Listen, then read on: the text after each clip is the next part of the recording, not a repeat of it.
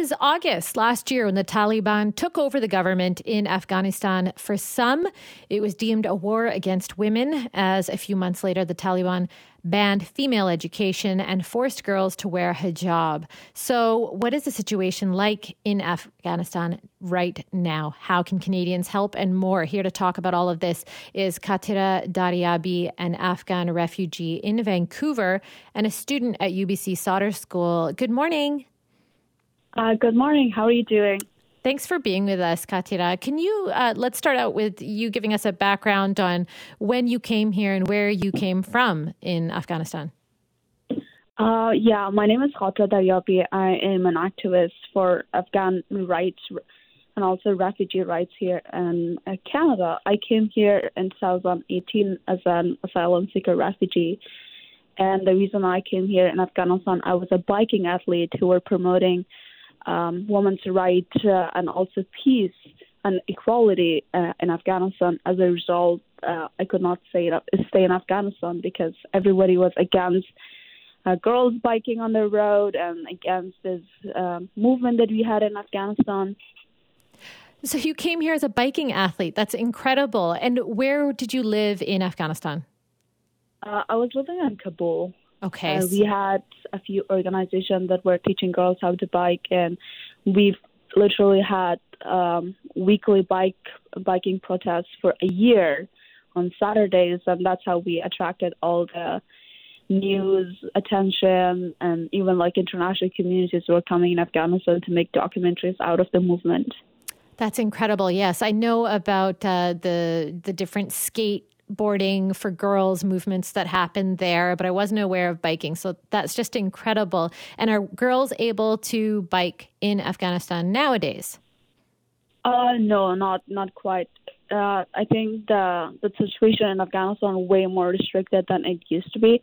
Right now in Afghanistan, as you might have heard, that women are forced to wear burqa or else they're not allowed to get out of the house even.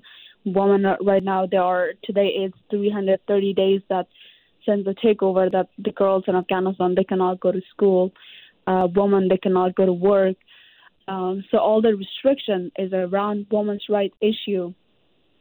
That it's getting even worse and worse if the international community don't step in to take action or have a peace talk with the Taliban. And do you still have family that live in Kabul? I have a lot of friends, but not my family quite. Okay, and when was the last time that you were able to visit? I were not able to visit my parents or my family members since I arrived here, but I'm hoping to get them here as soon as I can. And so are you keeping in touch with your friends there about what's going on? Yes, I do, which is when I talk to my friend, it kind of becomes really emotional because all of my friends are relying on the idea of getting married in order to be safe.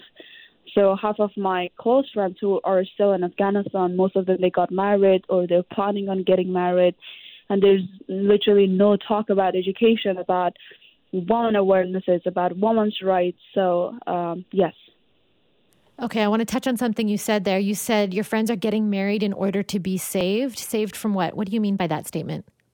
So the Taliban are searching house to houses when they see young girls in Afghanistan, right? And they automatically, get attracted or get provoked by that. And they whether force them to get married with members of the Taliban, which is, for example, girls between 19 with marrying an 18 years old man, or they are forcibly getting raped or any other harsh violence against their rights.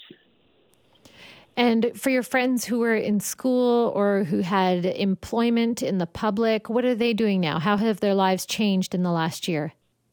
One of my really close friends, I'm actually working on a business idea here, and I hired her to take photos from Afghanistan so I can talk to more people and show people that what is truly going on in Afghanistan to portray that. And what she is right now doing is all sitting like 24 hours at home, just drawing and reading and writing. That's all she can do. It's even hard for her to go outside without having an email to accompany her. So basically a prisoner in her own home.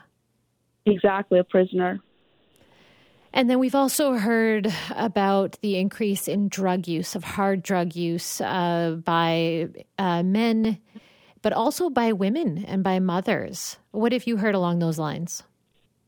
Okay, I think this is pretty solid when right now I think more than half of the population are having severe mental health issues and crisis that is going on, considering the situation of drought, the Taliban, like the school closure, all the violence, like the ongoing bomb explosion. Yesterday there was 2 bomb explosions that just keep happening, right?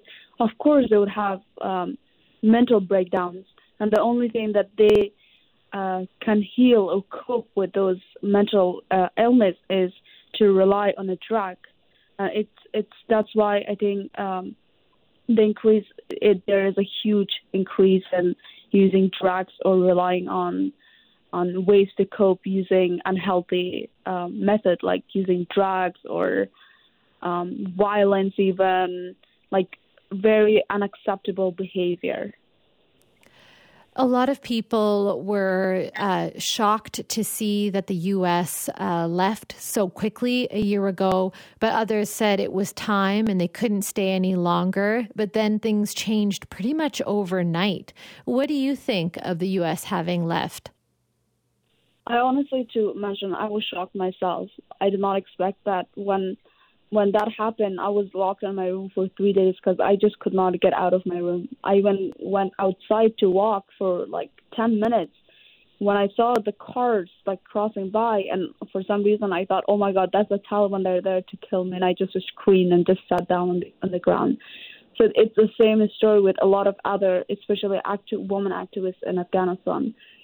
The thing is that I cannot politically say that international communities or the U.S. forces should not left Afghanistan. But the thing is that they should have considered women's rights. They should have considered a plan before leaving Afghanistan, because they cannot just leave out of blue and say whatever happens now happens, right? After 20 years of all the funding, all the hard work that the U.S. military and also Afghanistan put in, right? They cannot just neglect and leave and change everything overnight. Katira Daryabi, thank you so much for being with us this morning. Yeah, thank you for having me.